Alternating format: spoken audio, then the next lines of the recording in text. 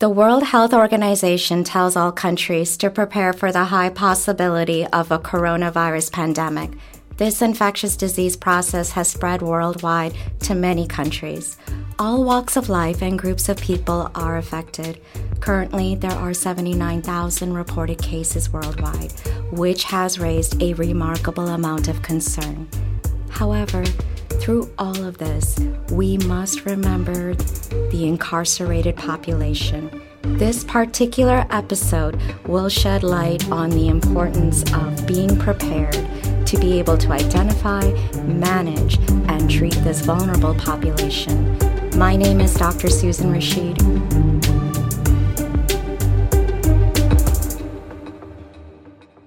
Good morning. We have Dr. Moorjani here with us. He's an infectious disease specialist, and he's going to talk to us about coronavirus and the incarcerated population. So, Dr. Moorjani, go ahead and tell us about yourself. So, infectious disease specialist working at Westchester Medical Center in the Department of Health infectious disease clinic, running that clinic now for 6 years. Rediscovering the care delivery of outpatient infectious disease services to patients in the underserved, disenfranchised setting, and then working as a consultant to New York State in infectious disease for the last 26 years, helping to design care delivery for HIV, hepatitis, STIs, and tuberculosis in the prison setting from 1994 onwards. Have helped design all kinds of policies and rollouts of care delivery programs to take care of infectious disease in prison. How many years have you been doing this for? 26 years. 26 years. Okay. So why don't you tell us about your experience with the Ebola virus when it had its outbreak in 2014? So the Ebola virus outbreak in 2014 was a limited outbreak in the United States. It started in Africa, and then a few cases, being in a global economy, made it down to the U.S. Fortunately, there was no effect on the prisons directly, at least in New York, where no people who were either suspected or exposed to Ebola were either put in jail or in prison. And that is actually a good thing, because people who were screened and from these countries who had potential exposures were put in quarantine, and excess care was taken not to put them in closed settings where transmission could occur. On Ebola virus in the prisons, even if it did happen, if there was one case or a few cases, it would be easy to control because the transmission is mostly from direct contact with infected blood. And so you could easily isolate that patient, put that patient in a strict isolation room in a healthcare facility, and nobody would get exposed in the prison setting. So that was, we did design policies in New York State prisons with the help of Department of Health, that in case there was a patient that presented with Ebola into a jail or a prison setting, what would we do? And those policies were pretty straightforward, direct, where we would refer that patient to a tertiary care facility for strict isolation and management. Okay, a tertiary facility. So the impact on the prison setting was going to be very minimal. We knew that. So when you created protocols, could you share with us what kind of guidelines you provided the healthcare staff in providing the care in regards to Ebola virus for the incarcerated population? So the guidelines or the protocols that were set up in New York State Prison at that time were all taken from the CDC. So if you go to the CDC website for Ebola virus and go to healthcare personnel and go to infection control, we just duplicated those completely. And so it had to do with strict isolation, with protective gear, personal protective equipment, the donning and doffing, and the infection control personnel, the nurses were all trained in those procedures. And there was a protocol as to if a patient came in, it would be strict isolation, would then we would then call the emergency services and have that patient transferred to a tertiary care facility. In our case, it was going to be Westchester Medical Center. In the southern hub, in the northern hub, it was going to be ECMC. And in the upstate hub, it was going to be Albany Medical Center. So we identified those three hospitals as the one that would be receiving a patient if the need arose. But there was nothing specific about those guidelines in the prison setting. Okay. What other experiences have you had with infectious disease in caring for the incarcerated population? My first biggest challenge was in 1996 when there was a huge outbreak of tuberculosis in the HIV patients, which then spread to the non-HIV patients in the prison setting.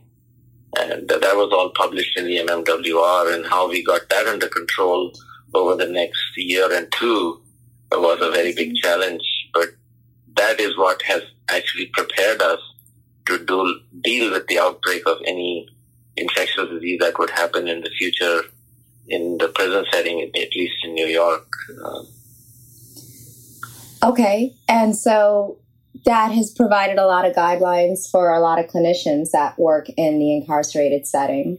So for tuberculosis, yes. And then, based on that process, we then developed guidelines for HIV, hepatitis B, hepatitis C, for STIs, and, so disease-specific guidelines have now been created for all those infectious diseases, and potentially for measles. We had a measles scare in New York. Fortunately, nothing happened. For herpes zoster, for any other infectious disease that may happen, we do take the CDC guidelines and then we modify them to our setting in New York State Prison and put in measures to make sure that the patients are properly isolated and taken care of if they present in the prison setting. And that's what we are going to do, for example, with any emerging disease such as the new coronavirus. Speaking of the coronavirus, it appears that it originated from Wuhan, China.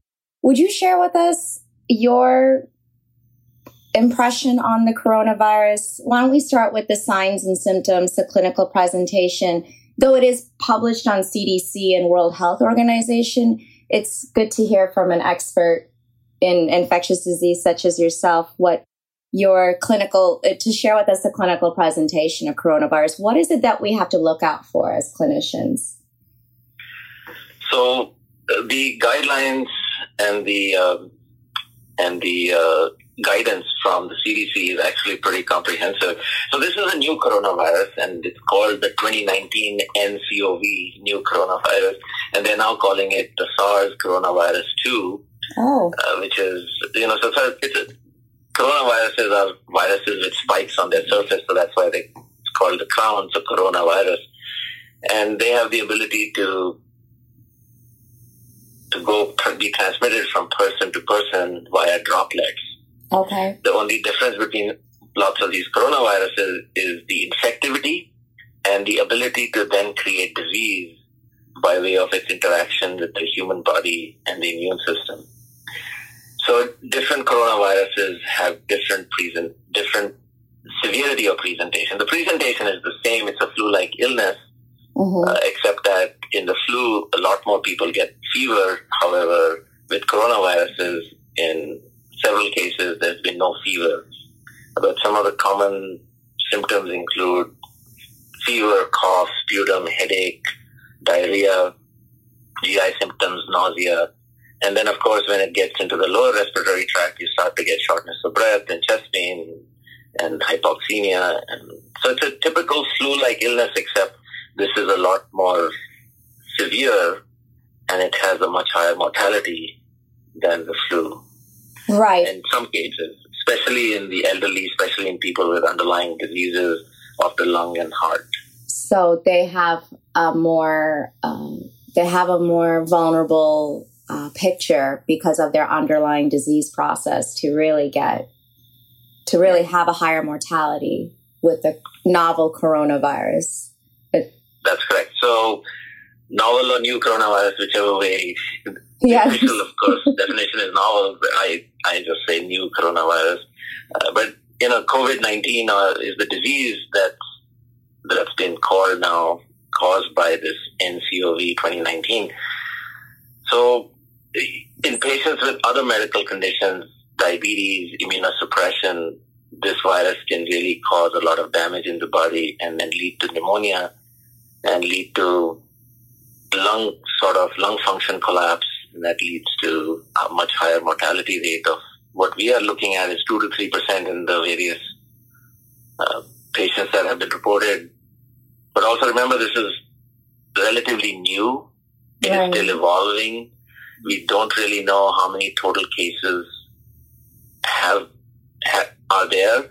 What we are being told by the WHO interim guidance on a daily basis is that there are 77,000 plus confirmed cases right now, of which 76,000 plus are in China, and there's about 1,400 in outside of China in 28 countries, with a mortality rate of approximately 2%. But remember, this does not include patients who may be asymptomatic. So the spectrum of disease may be, minor illness that never is diagnosed because patients don't present to the healthcare system. It's a minor illness that just goes away, to a very severe illness that results in death. So that spectrum of disease is still being confirmed. We have no epidemiological, serological surveys to see how many people were infected and what the actual death rate is. We know from the confirmed diagnosed cases, those that are presenting to the healthcare system with symptoms and are being screened and are being diagnosed, that the death rate there is approximately 2%. The infectivity rate from those patients who are clinically diagnosed, have illness, is in the range of about 3 to 4 patients per infected case, which is very high. Compare that to influenza, where it's around 0.8 to 1 case transmission per infected case. This is very... So it has a much higher infectivity, and it has a much higher mortality in the symptomatic patients. So this has a very high infectious rate, basically, is what you're saying, compared to the influenza virus, the nCoV 2019 coronavirus. Correct. So in the patients that are clinically infected and have symptomatic disease, the infectivity rate is much higher than in influenza or in the prior coronavirus epidemics that we have seen. The novel coronavirus 19 is spread primarily via respiratory droplets. So we do have to take into consideration what exactly is considered a close contact. Would you explain to us what is considered a close contact? Yeah, so this is a droplet-borne airborne transmission. So a person who's got the coronavirus in the lungs or in the respiratory tree coughs or sneezes or talks, those droplets may contain the infective virus. And those droplets then are in the air and then actually settle down on surfaces. They don't hang in the air for too long because they're big droplets. Okay. And unlike other organisms that can be transmitted through the airborne route where they can hang out in the air for a long period of time, this is not the case with coronavirus. These droplets essentially travel to a distance of 3 to 4 and a maximum of 6 feet after a patient releases that coronavirus into the surrounding air. And then they settle onto surfaces where they can survive for up to 4 to 6 days. So majority of the transmission from person to person is from people who don't have the disease yet, who touch those surfaces with the active coronavirus, pick it up on their hands, and then touch their face and inhale that virus, and it gets into the respiratory tract where it attaches to receptors and then sets up a disease process, depending on the immune system and the other comorbidities of that patient, resulting in a clinical illness. So from an actual case, if you have close prolonged contact within 6 feet, you can get a direct transmission where the patient coughs and then the susceptible person inhales that virus directly from the surrounding 6 feet of that patient. Okay, so how long is the incubation period for this virus? So what we know is that the incubation period is 14 days. However, there are outliers where one patient has now been discovered to have asymptomatic incubation period of approximately 27 days. So a majority of cases, it's 14 days, but there can be outliers where patients present after 14 days and could be up to as much as 4 weeks. And so once you inhale the virus, it may take that much time for the virus to set up the disease and then manifest itself as a clinical illness. So do you think the incubation period could be longer than 14 days? Well, we know that there's one case of 27 days. So yes, the answer is yes. The hope, but it's rare. Majority of the patients will have an incubation period of about 2 weeks.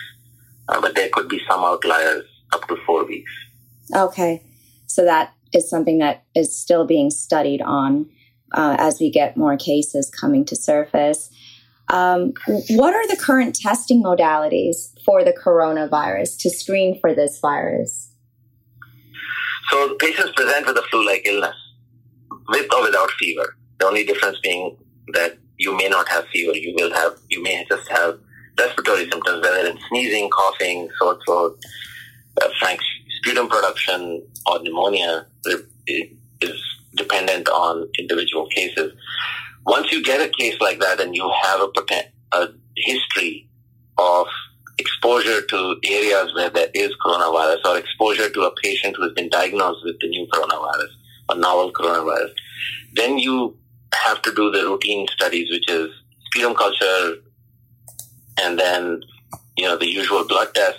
But in addition to specifically diagnose this disease, you can do either a nasopharyngeal swab or a sputum swab for PCR for this new novel coronavirus. The PCR tests are available only through the State Department of Health labs. Mm-hmm. In New York, that's in Wadsworth, but other states have also been issued these kits from the FDA.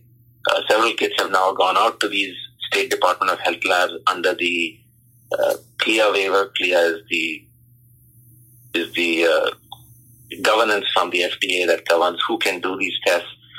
So once you have a case, you have to call the Department of Health, and then they will approve for you to send the specimens to them. They will forward it to the DOH lab where the PCR will be done. If the PCR is positive, the patient has novel coronavirus, so COVID-19 disease. Mm-hmm. If the PCR is negative, that doesn't entirely rule out novel coronavirus disease. So we don't know that yet. The whole disease state is evolving so rapidly. And what we do know right now is that we can diagnose 98% of cases pretty easily with this PCR test. And if the degree of suspicion is very high, and even if the first PCR comes back negative, you should then request a second PCR within a few days, whether 3 days, 7 days, whatever. That's clinical judgment. Okay, so to receive the results back after you do the screening test, how many days does it take to get those results back? So the PCR itself takes a few hours to do, and it's only a question of, when will the lab do the test. And so the specimen is sent with strict precautions, and it's stored at controlled temperatures until the PCR can be done in the Department of Health lab. And once the test is done, the result is released immediately. And the person who has requested the test, the provider, will get a call from the Department of Health to tell them whether the test is positive or negative. So my thinking is that this would at the most take 48 hours. Okay. So then when it comes to screening patients, not only is it the symptomatology that's pretty similar to the influenza virus, but would you also take into consideration asking the patient their travel history? Were they recently traveling to Wuhan, China, or anywhere around that vicinity geographical location? Or have they been around friends or family members that were recently traveling to that part of the world? Is that a question that you would recommend the clinician ask? So I think all clinicians, all healthcare facilities, including reception facilities in prisons, should get a travel history in this setting. So travel history is important, but what's also important is have has that individual person been exposed to a known case of novel coronavirus. Sometimes. So, for example, this one French national that exposed 12 British citizens in Italy had just come from China, had the disease. Yes. He was staying in a chalet, in a ski chalet, where other British personnel got exposed around him. So even though the British personnel had not traveled to an endemic area current known endemic area for this novel coronavirus, they were exposed to a patient that had been there who was in the incubation phase and had then developed the illness and transmitted it to these British nationals. So the history must include history of travel and potential exposure to anybody that may have clinical illness and may have traveled to that part of the world. Italy at this time has the largest number of outbreaks that is outside of Asia. It has the largest number of outbreaks of the novel coronavirus 19 that is present in Europe. And so the largest number of cases outside of the continent of Asia is currently in Europe, in the country of Italy. Italian officials have confirmed approximately 152 cases and 4 deaths in the northern regions of Italy. I think that gentleman that you're talking of that is currently being treated in Italy, he himself did not go to China, but he was, like you were saying, exposed. I don't think that gentleman knew that that person that recently had gotten sick from it or something of that sort, but he did have that travel history as part of the risk factor that caused this man to get ill in Italy right now. So it's interesting to have that. That's an interesting piece of history that you yourself were not there, or you and your family was not there, but you had a close, direct relationship with someone that was recently there, though they at that time did not know that they were coming down with the virus. They were in as you were saying, the incubation period. And so what are your thoughts on that? Well, it's disconcerting that, you have a droplet transmission disease that has a higher infectivity rate than what we are used to seeing in the past. And with the global economy and people traveling all over, this is going to spread. The only question is, are we able to contain it? And are we able to reduce the exposure in individual patients and manage the disease process and minimize either the morbidity or mortality of this virus? What are the current treatment recommendations for the novel coronavirus, COVID-19? So as of now, the official guideline is symptomatic care. So you have to take care of your body if you're the patient, and you have to take care of your immune system. So if you keep your body healthy and you don't have comorbidities, or if you do have comorbidities, for example, diabetes, heart disease, lung disease, and you have optimized the care of those body systems, then it's likely that the damage will be limited and the outcome will be good and you will recover. Are there ways of enhancing the immune system apart from optimizing good medical care for those diseases? I think for that you have to look outside of allopathic medicine.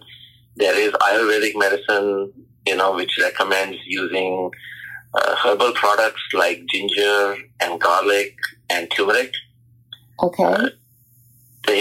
Dr. Fauci's National Institute of Health had done a very big study on turmeric and its effect on viruses and bacteria way back when. And, if I am the patient, I would then use that kind of knowledge that's outside of the allopathic medicine world to try and support my immune system and try and reduce the exposure to the virus as much as possible so that the outcome is favorable. But there are no specific antivirals as of yet. There is no specific vaccine as of yet. Okay. There are research initiatives going on in China, and they are looking at least 2 different antiviral compounds to see if they have activity. And the tests are in animals. Human trials will be launched very soon, in a matter of weeks. Okay, that's good to hear. And the vaccine is being developed. Should they have found they have been able to culture the virus, and that cultured virus has been given to various research institutions around the world. Everybody's working on developing a vaccine against this virus. And I'm hoping that with a fast track, 6 months to a year from now, we'll have at least a potential for a vaccine which will reduce the amount of transmission and will reduce the severity of disease.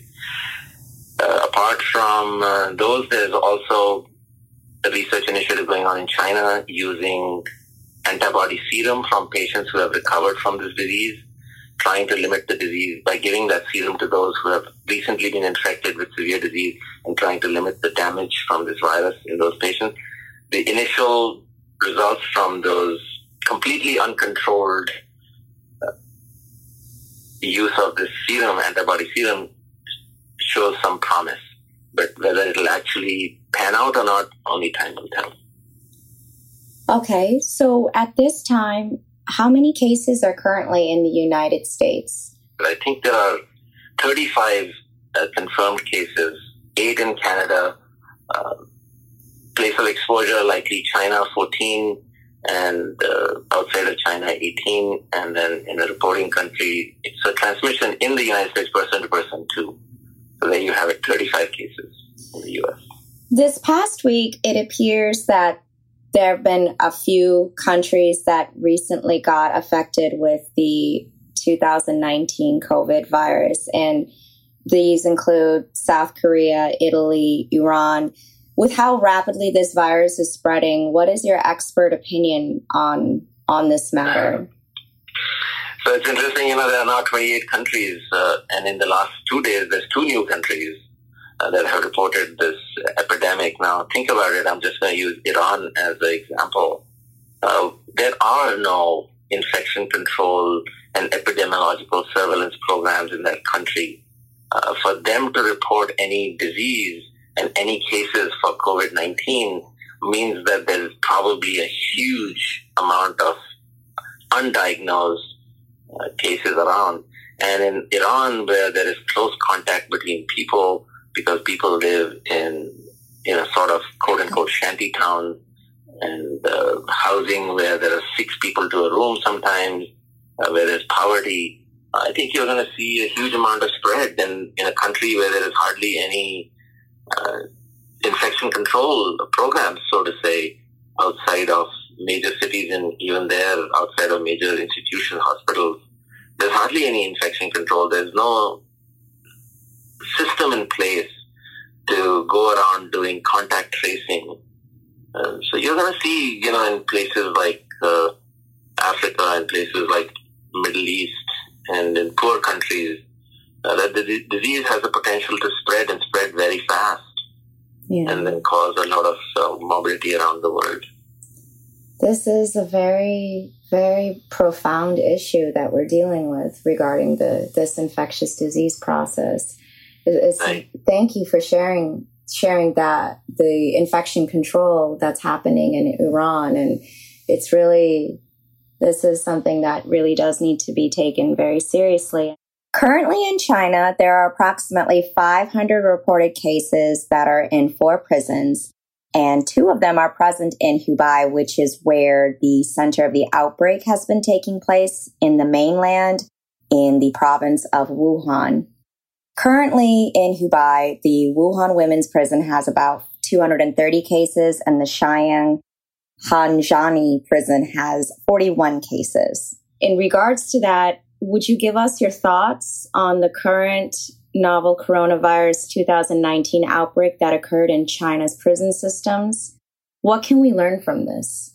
I believe there are 2 prison systems in the Wuhan district in China that have reported coronavirus. And think about it, in a prison, in a jail, you have lots of people living in close quarters with no airborne transmission prevention measures in place. There are isolation rooms in every prison, but they are limited. And by isolation rooms, I talk about the AIIR system, where you have 12 exchanges of air per hour. The air goes through a HEPA filter, and then it's sent out into the open air and not recirculated. There are limited such infection control rooms in the prison. So, if you think about a patient coming into a prison, even if they had all these isolation rooms in the Chinese prisons, it would very quickly overwhelm that prison system's ability to isolate, maybe 2 or 3 patients. So then that patient would be at least in the incubation phase where the patient is asymptomatic, in a situation where they're in close contact with other prisoners within 6 feet. Sometimes there are 2, 3 prisoners in one cell. Even in New York, sometimes there are 2 prisoners in one cell. And they share a common hallway. They share a common place to eat.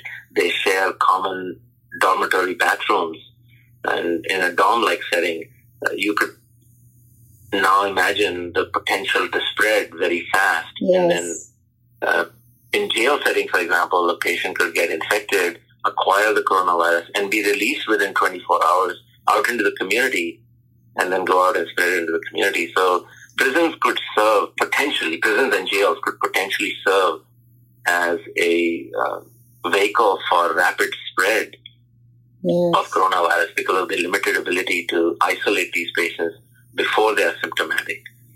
And so we have to do the best we can to prepare for something like this. I think given the number of people who are infected in the world and the fact that it is showing up in the United States, that we may potentially see a case come and present itself into the jail and prison setting. And in that case, we have to be prepared to do the best we can to limit that spread. The only real solution will be once we have a vaccine. Till that time, I think it's just going to be, we have to be on our guard, do the best we can, and hope that it doesn't overwhelm the healthcare system in the prisons and in the jails. Whether we should use other than allopathic means to boost immune systems is an extremely controversial issue. It's a prison. You're not allowed to do anything else. And I'm telling all my patients in private practice that, they should use immune enhancers. But in the prison, that's not something that I would be allowed to do. There's some stringent protocols and standards that have to be followed. And so but I do agree with you, Doctor, that the other modalities that can provide a boost to the immune system, as you mentioned, some of the herbs, even though it is a controversial topic in the allopathic world, it won't hurt. It's like a vitamin C for the immune system. Let's just add more to the cocktail. Let me ask with this question, in regards to the preparation that clinicians can do in the prison systems, what are your thoughts on the personal protective equipment?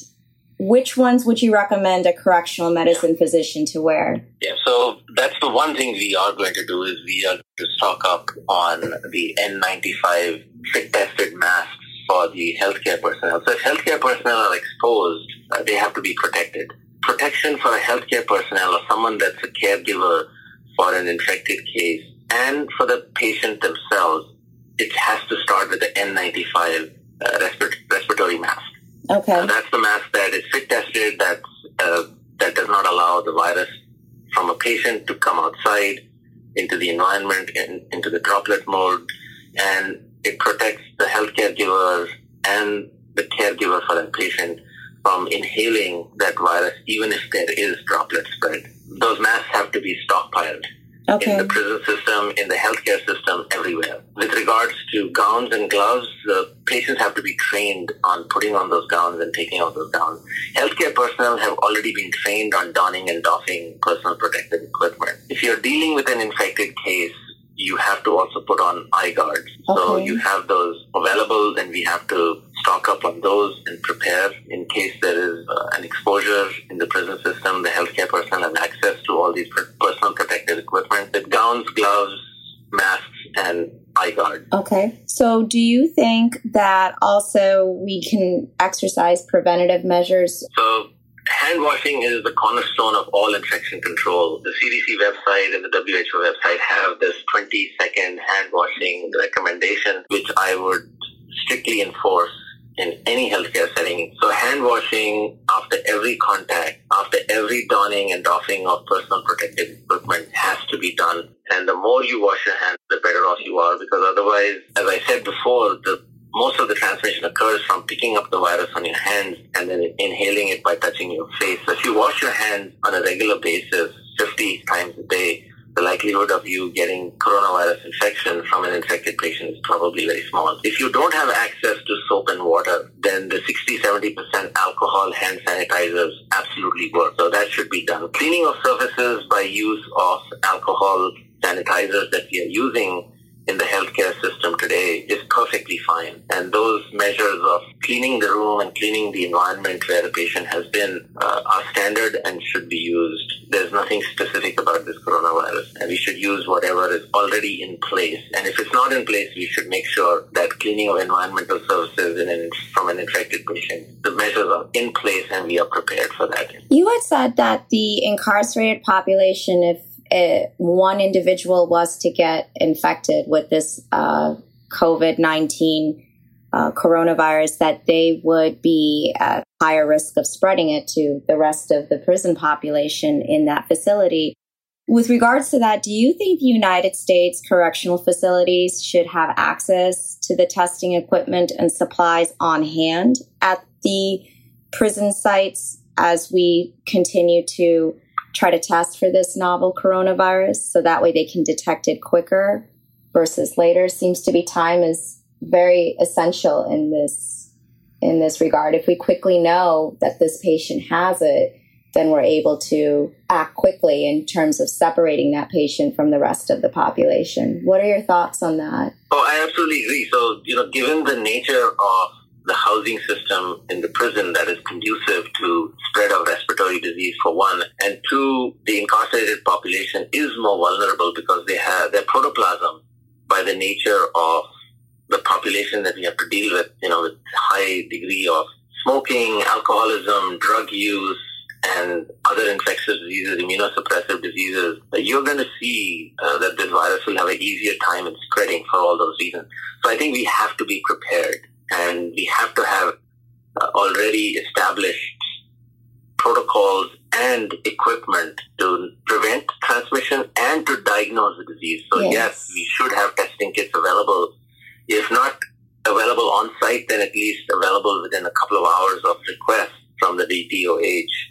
My personal recommendation to the Chief Medical Officer in New York State Prison is going to be that you have the PCR testing kits available at every prison, at least at the reception facilities. So, if you have a reception facility for male and then female in every hub, then each of those reception facilities should have at least one or two testing kits available, just in case the patient shows up. Because as you said, time is of the essence. And the sooner you get a hold of it, the less will be the transmission and the less will be the disease burden in that prison. So because of how rapid this virus spreads, and because we're still learning so much about this virus, which within due time we're going to have more information, give us your recommendations on how you would handle this delicate situation in the incarcerated population appropriately. And I mean, not only in regards to the incarcerated patients, but as well as the staff, from the warden to the correctional officers to security, transportation. Could you give us your expert opinion on how this situation can be handled? Yeah, this is a difficult question and difficult to put into practice, but there's no question in my mind that we would have to quarantine the patients that are suspected cases. We would have to quarantine the close contacts. Okay. And we will do a contact tracing. The good news is that we have the ability to do so, at least in New York. We have a great infection control system. We've learned from our experiences with the TB epidemic, and we have an ironclad sort of system that does this. We do this for Legionella, we do this for Mycoplasma, we do this for the flu, and we have shown the ability to control those epidemics. So I think the coronavirus will test the system for sure, given its novelty and its ability to spread. But I think the system, New York State prison system, is well equipped to handle this. We are going to have the supplies close at hand. We will quarantine inmates. We will absolutely think about locking down the prison with respect to staff in a lockdown situation will go into effect. We have all those protocols in place, and we should be able to do whatever is necessary. All elective procedures and elective medical stuff will be put on hold until the epidemic is under control. There will be decontamination procedures are already in place and will be instituted if necessary, if and when necessary. So I think we are very well prepared, and as well prepared as we can be, given the limitations of a prison system. And I highly recommend that all prison systems actually use this time that we may have for the next few weeks to prepare, because I think this is going to happen. It is going to impact the prison population, starting with the jail and with the reception facilities. And those are the places where the Department of Health should actively take a role in preparing those facilities to limit the spread of the disease. So what are your thoughts on what kind of room you would put these kind of patients in if they were to test positive for the novel coronavirus? Yeah, there's an airborne isolation room in the AIIR. You should do that. If there is no availability of an airborne isolation room in a prison, then you have to look to healthcare facilities around that prison. And if that's not possible, then you do the best you can by putting on a mask on that patient, an N95 respiratory mask, possibly a HEPA filter in that room. You can do that, which is hard to imagine how many HEPA filters you would need. And do the best you can, and then lock the prison down and put on masks on all the staff, on the correctional officers, on the medical staff, and have them wash their hands, decontaminate the environment as much as possible with alcohol-based decontamination procedures, right, so that you limit the spread of this virus. And then, as I said, ask staff, patients, inmates, and everybody in that prison to take care of their health. Absolutely ban smoking completely. Right. I don't understand why in New York State prisons smoking is still allowed in certain situations. Prison should be a smoke-free facility. Maybe this virus and its preparation will finally move the state legislature forward in passing this law which bans smoking in all prisons in all situations. I think the cigarettes are rather expensive in New York. I think they're about $15 for a carton, so it's an expensive habit as well. I'm not quite understanding that either. Yeah, but the prisoners don't have to pay state tax, so the cigarettes in prison are much cheaper. I think 50-60% cheaper than what you get on the outside. So they're considered wards of the state, so they don't pay tax. So, and having said that, I think smoking should be banned in prison, period. Yeah, you're right. There's no question why we are allowing inmates to smoke in a public health setting. Maybe this will be the impetus for banning smoking in prison. It should be done. It must be done. I agree with you, Doctor. It's definitely something that we really don't want to increase the risk of something that we can control, such as smoking, to enhance the ability for this virus to be spread around for the entire prison population for that facility. So thank you for that. The other question I have is, you did mention a bit about that you're pretty certain that we're going to have some kind of possible situation here within the prison system in the USA. How do you think, in general, for not only the incarcerated population, but the healthcare staff and the security staff, as well as family and friends, how do you think this is going to pan out with regards to the novel coronavirus outbreak?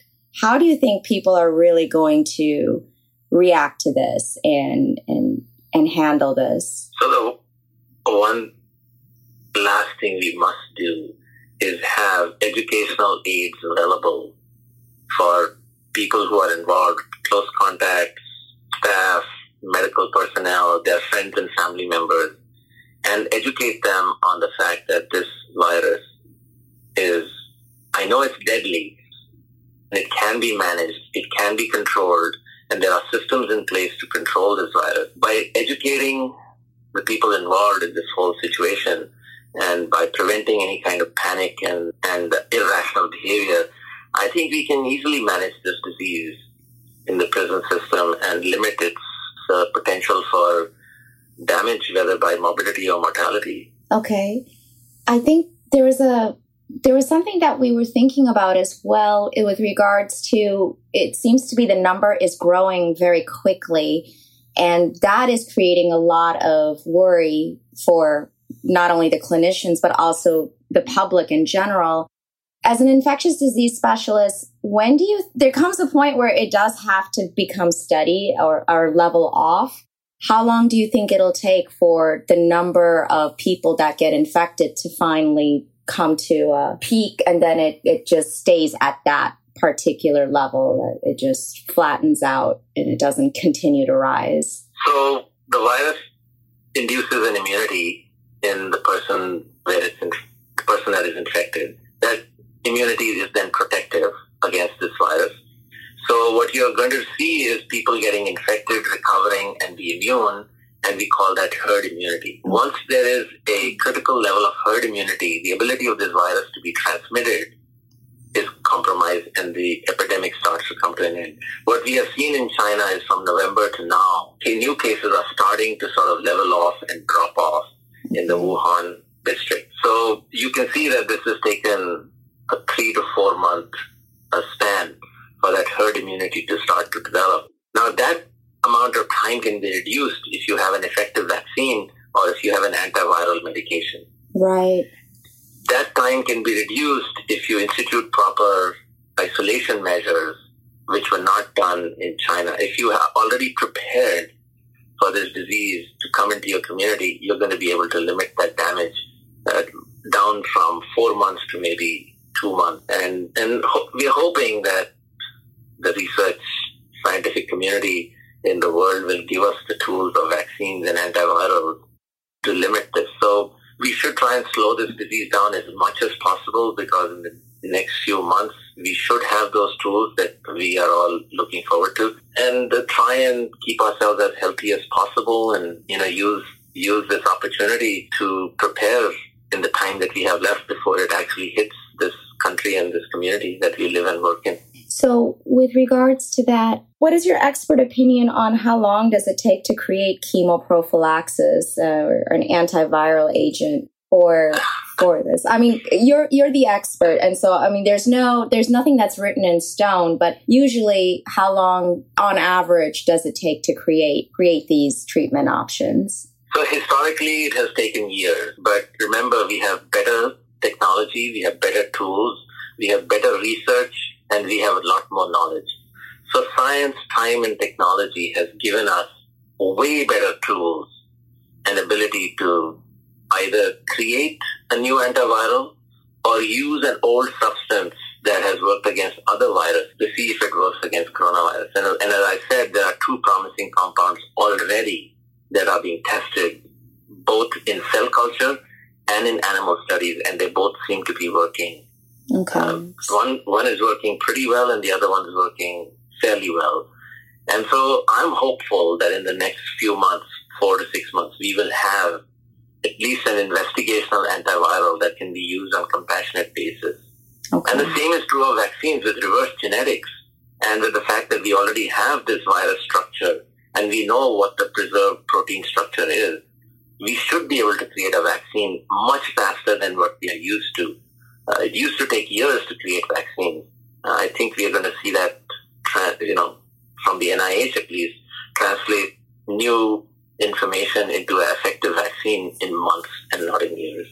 So I'm hopeful that beyond 2020, right, this novel coronavirus will cease to be a problem. I'm pretty confident of that. I don't think this virus has a chance beyond 2020. But that's my personal opinion and pure speculation at this point in time. Well, no, it's good to hear. I mean, with regards to that, because you're a specialist in this field, and we're all anxiously waiting to have some kind of positive result in regards to this outbreak. There's just too many countries and populations of people that are getting innocently affected by this, and they're not even aware that they even have this. And that, I think, when you don't know, it raises fear. It's the unknown, the mystery, the mysteriousness of it all that causes fear among just everyone. And so the regular person. And so knowledge brings power, and also knowledge brings comfort. So the more that we can at least have an idea on, it at least brings a sense of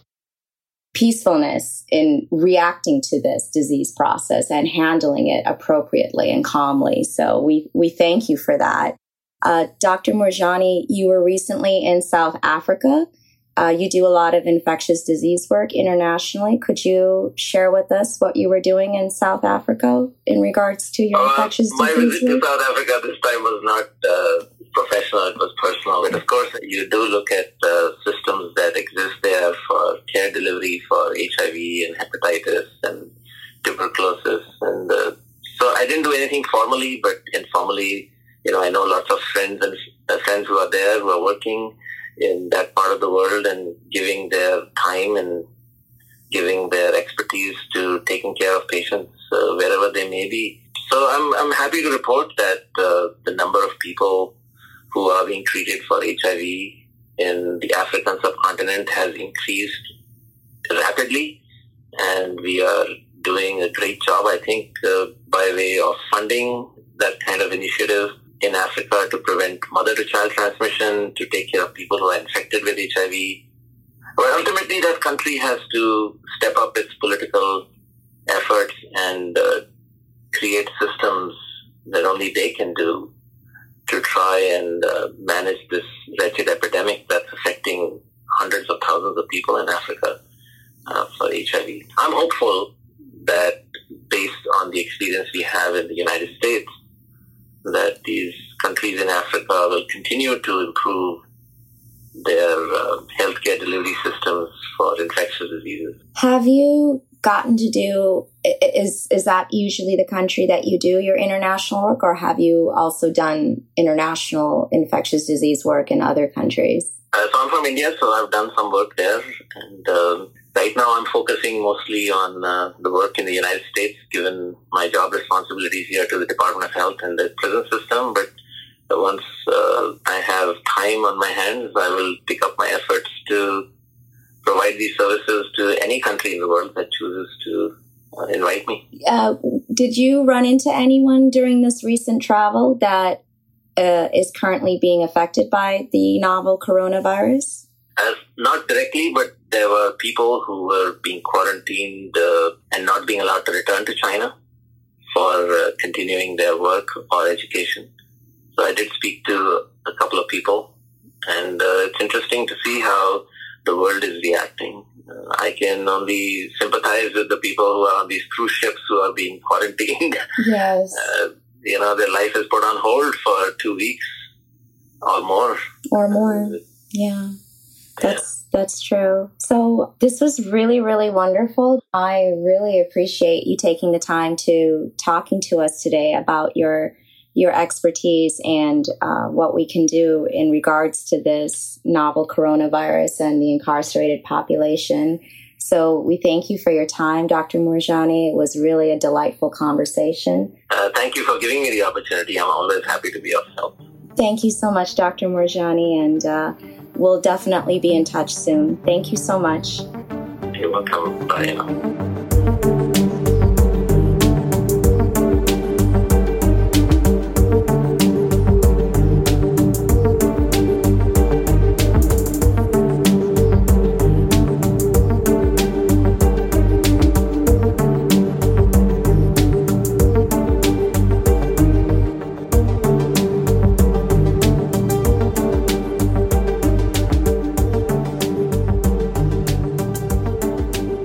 Join us next week for our next episode for The Voices of the Forgotten, Medicine for the Incarcerated.